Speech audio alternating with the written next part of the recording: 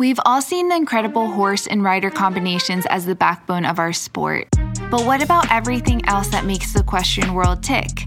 From the everyday grind to the world-class professional, join the Equestrian Podcast as we talk about every equestrian discipline in a way that hasn't been done before. Now here's your host, rider, trainer, and influencer behind my equestrian style, Bethany Lee. Hey friends, and welcome to the Equestrian Podcast. I'm your host, Bethany Lee, and this is episode 165. Our guest today is incredibly talented, super multi-passionate, and has managed to find an incredible way to put together her two loves, which are horses and rescuing horses, with her major talent for being a recording artist, singer-songwriter.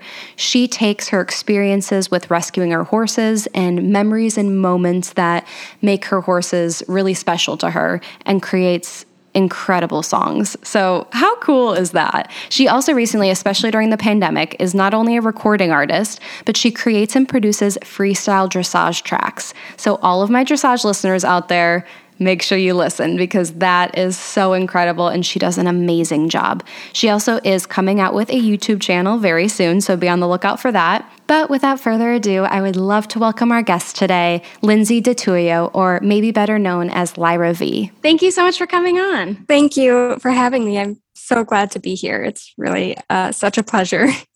I seriously think you are one of the most incredible, unique people in our industry with what you do and taking a passion that's well known and becoming more and more talked about within our industry, which is something I always try to talk about on the podcast. But the way that you're going about kind of raising awareness and giving horses a voice, I think is so awesome. So before I get ahead of myself, I kind of want to rewind and chat a little bit about how you first got into the horse world. Oh gosh. Okay. Well, my mom had horses growing up, and I just remember her telling me all of these awesome stories that sounded like so much fun and so much adventure. And I always wanted to have a horse when I was little, but we just didn't have the environment and the ability to do that. So Sure. I was able to go to summer camp, and that was my horsey fix for many years. Yeah. And then I kind of became the crazy, weird horse girl naturally, as most often the case with equestrians growing up, I think. But unfortunately, I got bullied a lot for that. So I ended up eventually switching schools, which is kind of unrelated, but I switched schools, ended up going to a private school. And when that happened, I made the decision to kind of reinvent myself to not be the weird horse girl. So I got away from horses for a while just because I didn't really have the time for it too and the access to it. So yeah, I kind of stepped away from the horse world for a really long time. And that's kind of when music took over and was my main outlet for a while. So fast forward to after I was I already had started college. Let's see. So I started college and I was going back and forth visiting my family, and I came back for a weekend and my mom told me about this really awesome horse rescue that was in our area. And I I don't know why, it never occurred to me, but I didn't even consider that was a thing that was in my area, or I didn't know those existed. But yeah, I ended up finding out about this horse rescue and I volunteered, which was a totally amazing experience. And I'm so glad that I started doing that. But it really it felt like a homecoming when I first got there. It was really strange. I think because I hadn't been around horses for so long. And then when I kind of came back into it, it was a totally different aspect of the horse world, because prior to that, all I had known was these amazing lesson horses that were easygoing, totally sweet and well-trained. And then I got thrown into the rescue horse world, which is quite a bit different. I don't want to say exact opposite world, but it's definitely different. And you kind of have to earn your trust with these horses and be very patient. So that was a learning curve for sure. And that whole experience really just reintroduced me into the horse world in a different and new way, and helped me meet some amazing people from that. So that's where I met my first horse, Romeo, who was an off-the-track thoroughbred. Do you remember your feeling or that memory of first meeting him? Oh my gosh, yes. It was the first day that I was there. And my mom had been like volunteering, or not volunteering, but she had like been to like go for tours frequently, which I had like no idea about any of that. But so she, I guess, like found out that this rescue was bringing on a couple new horses that day. And she was like, oh, I'm going to go to this rescue. Do you want to come with me? And I was like, first of all, I didn't know that this was a thing that you did, but sure, I'll come. So I actually went to go meet the two new horses that were out of like a serious neglect case. And they were seized, really, really in bad shape, but they were like all the way at the back of the rescue. So you had to walk through like all these different paddocks to get there. And there was this one massive paddock. And that was where I met Romeo for the first time. He was in with two other horses. And I just remember we were like entered the paddock and we were walking through and he was right by my side the whole time, which I was like, oh my God, this horse loves me, which honestly, I think he just wanted treats. But I was just like so smitten, like, oh my God, this is such a cool experience. Yeah, I was like, he's the one, whatever. And I'm sorry if I get emotional because he's just like my heart horse in so many ways. But yeah, so I ended up like right away I was in love with him. And then I asked the rescue founder like a little bit about his story. And it just like my heart just sank when I heard it because I related to him so much. And so he was another horse that was a victim of serious neglect. And he was in with another horse that didn't make it out. He was just so emaciated, so poorly, he was not going to make it. So they made the decision to euthanize him then and there. And I still feel like that definitely had an effect on Romeo because he went to a new place totally by himself. And that was like his buddy. And I had my best friend growing up who was like such an amazing person. She got diagnosed with cancer and she ended up passing away. And I feel like throughout high school, I used music to kind of cope with that. But it wasn't until I met Romeo that like I felt understood. Like I was like, oh my gosh, this horse knows what I'm going through in some way. And I just like totally bonded with him because of that. And then I found out that he was an ex-race horse, and I was like, "Oh my God, he's so cool!" Like this horse is, It's funny because he was like, everybody was like, "Oh, this horse is like so crazy, and he's probably like the most unpredictable horse on the farm, and like nobody will like he's rideable, but you really need to be like super experienced, whatever, to ride him." And I was told by so many people like, "You're never gonna ride him. Don't even think about it." When I was like first getting even like considering any of that. So yeah, I just started volunteering and it took me like a few years before I actually was able to even think about riding him. And I took lessons on different horses and different things, but like it's such a weird thing to think about because realistically, I feel like if he had like continued to be the horse that he was like when I first met him, then there's no way I would have been able to get on his back. But I think because we like spent so much time together and we grew this like trust, we had like a common ground there, and he was super sweet and always tried to take care of me whenever I was riding him.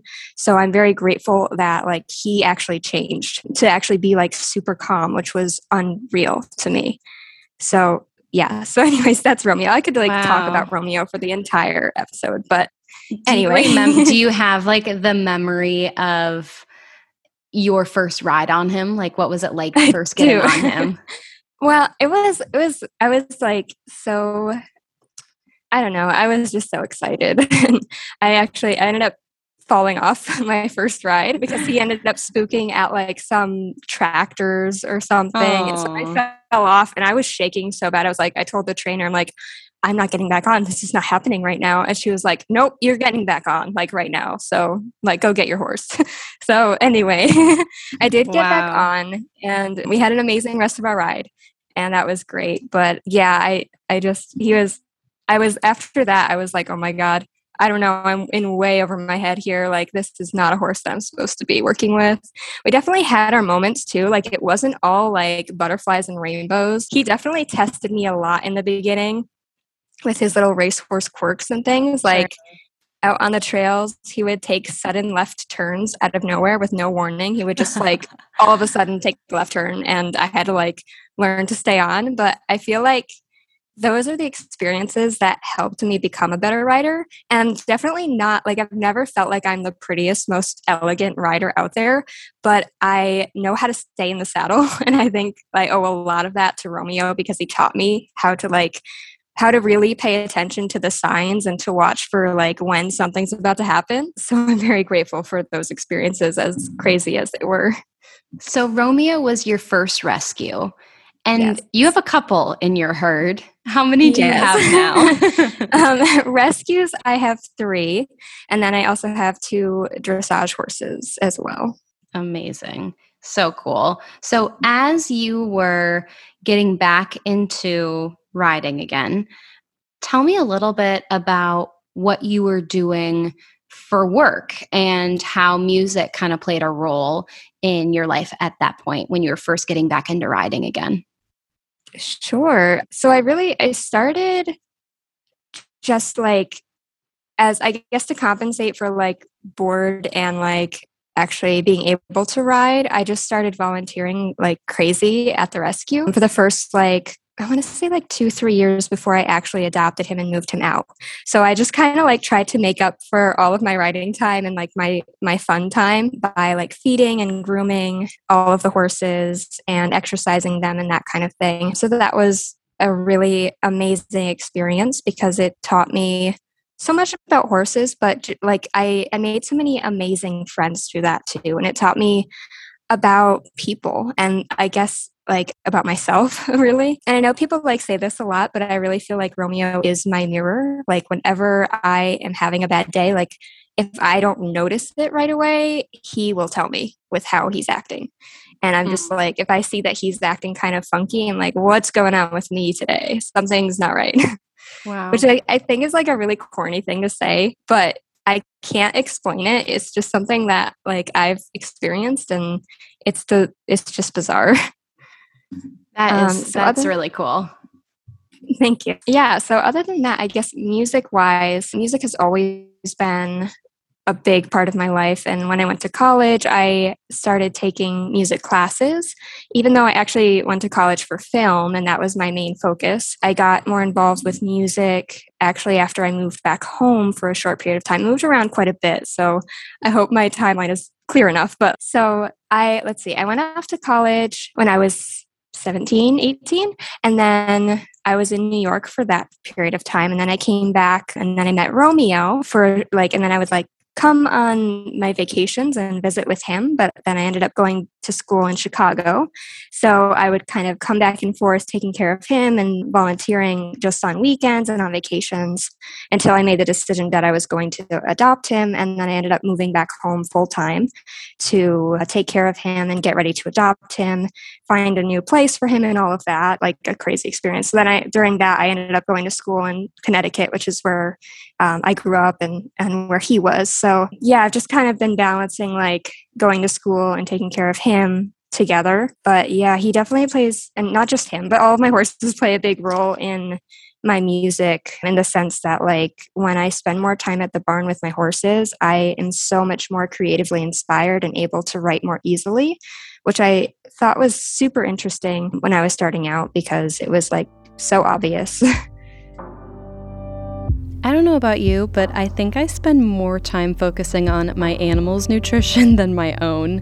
Since 1985, with roots dating back to 1842, Mana Pro has been committed to providing high-quality, nutritionally wholesome feeds, supplements, and treats for your animals.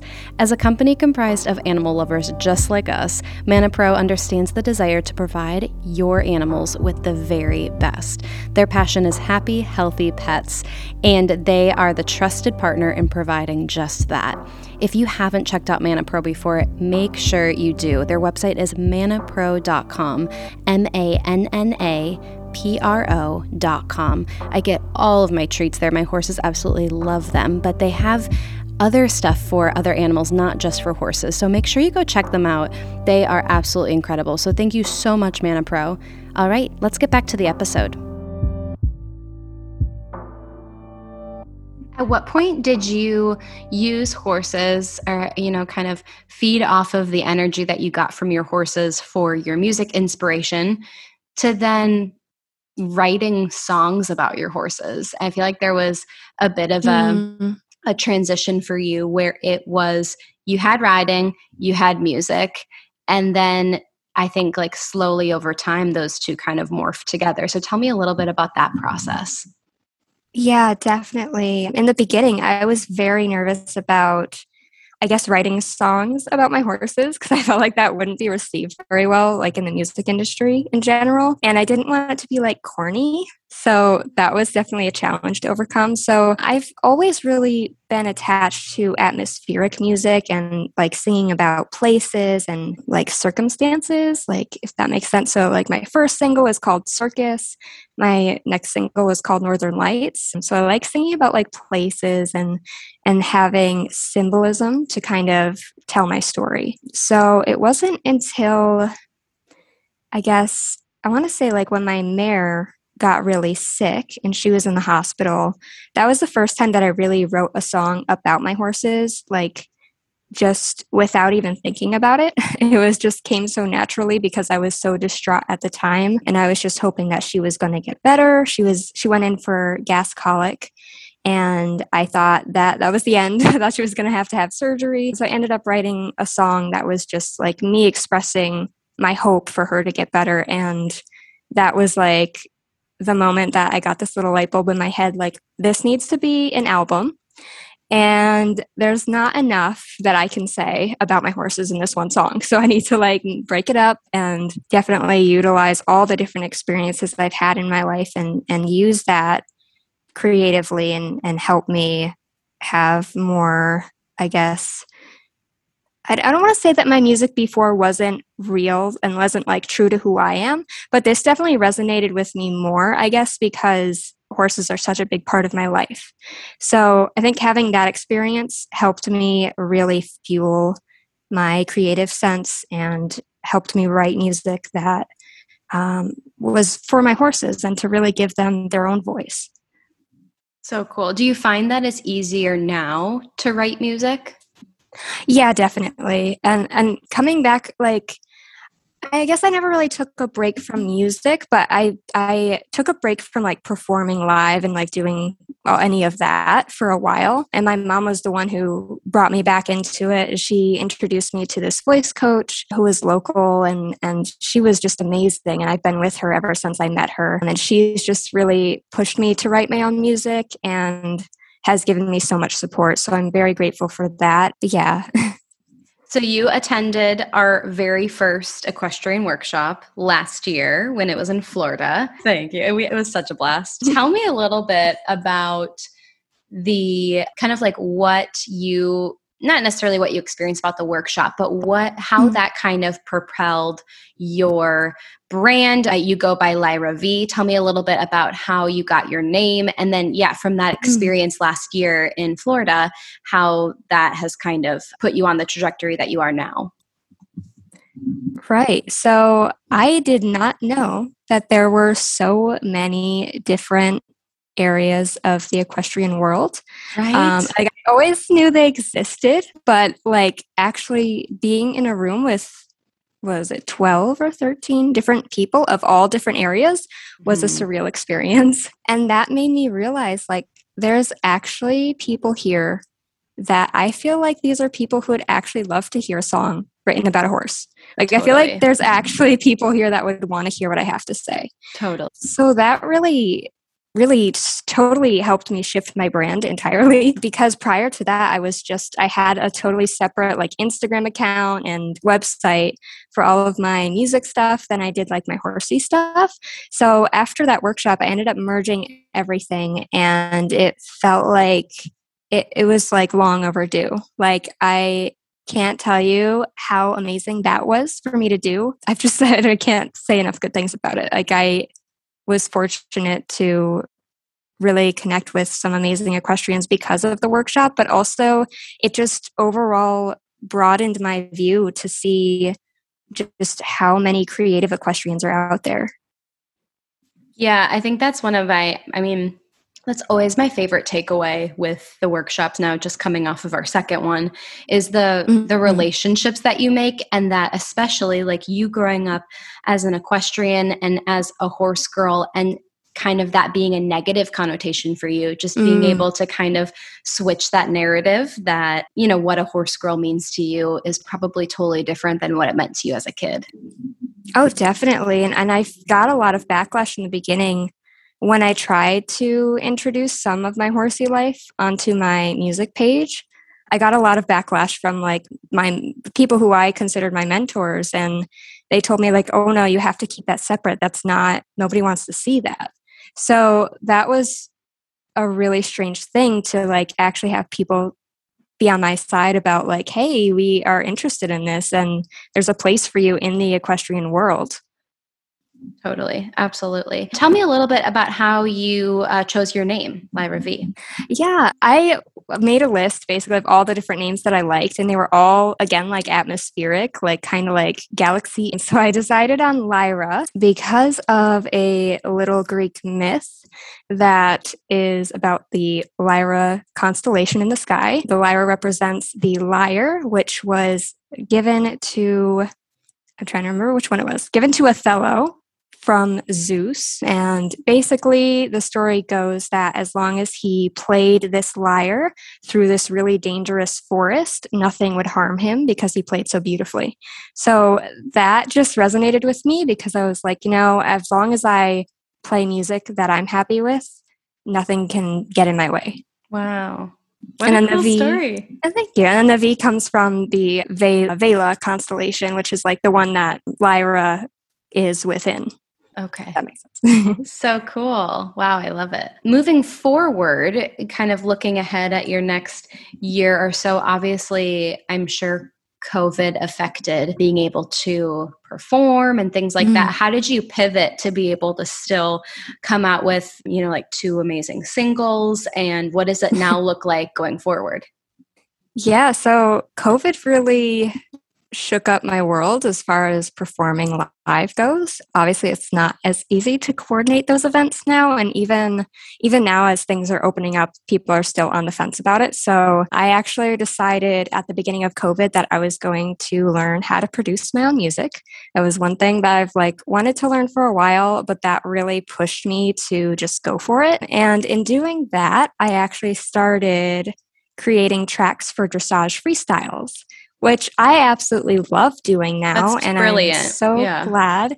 I'm so glad that I like dove into that because I have absolutely loved like just dressage in general. And I'm trying to learn dressage myself. I'm definitely not an expert by any means, but I just love the sport. And I don't know why I didn't think of it sooner. But yeah, connecting music with horses through dressage just seemed like something that made sense. So yeah, I've been making dressage freestyle tracks and just combining all different things, which has helped me learn a little bit about producing.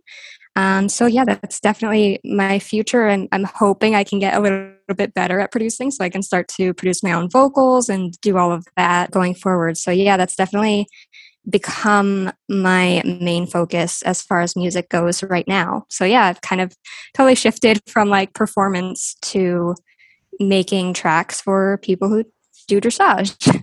Very cool. Yeah, that's an amazing pivot because it's something that you can still do out of the comfort of your home, but it's still definitely a need. And it's super unique. Like, so unique. Yeah. I love it. Very cool. Well, as we are wrapping up, what would you say is an area of the industry that you are particularly passionate about that you feel like the rest of the equestrian community either just doesn't know a lot about or doesn't talk that much about that you would want to shed some light on?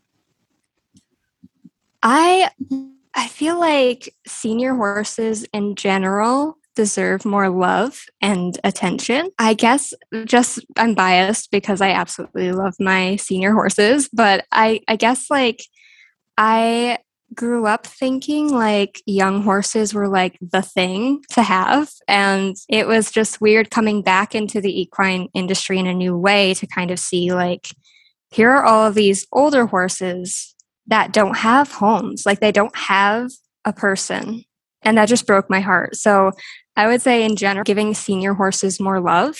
And I also am just a big fan of like groundwork and liberty training. And I feel like there's so much you can do on the ground to benefit a horse, especially an older horse, to make their lives a little bit more comfortable and have them I guess, like kind of experience what their learning style is and keep their brains going. And I just am a huge fan of older horses. So yeah, I guess that would be my thing.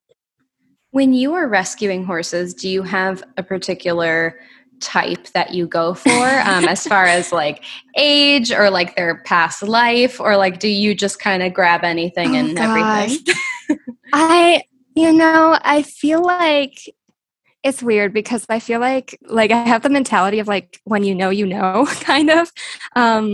So that was kind of how I went into it, like when I got my 2 newest rescues. But yeah, like I like to be a very like structured, strategic thinker. So like I make notes on everything, like, okay, this horse is this old. This is what this horse can do. But then that all goes out the window when you see a little Arabian with scars all over her face running into an arena being like beaten. So I don't know. I just kind of seize the moment when it presents you and presents itself to you and you have to do something, or you feel you have to do something. That's when you know that's the horse for you, I guess. I don't know. I don't know if that's the best advice, but like I just have felt like every time that I've met my next horse, it just felt right. And it just felt like I have found my purpose. Totally. And my purpose is to like be here for this horse. Do you have certain goals in mind when you take on a rescue? I mean, obviously, like you're able to ride some, and every horse is kind of at different stages and has different limits. Is there a particular goals that you have for your rescues? Definitely. I mean, the 2 most recent ones that I ended up taking on, I actually took them on with the intent of rehoming them. One of them I did rehome, but it didn't end up working out for them. So I took him back, which I'm happy to have him. I love him, but that wasn't the plan. But I think like my first step, number 1, I would say, is figuring out what their learning style is.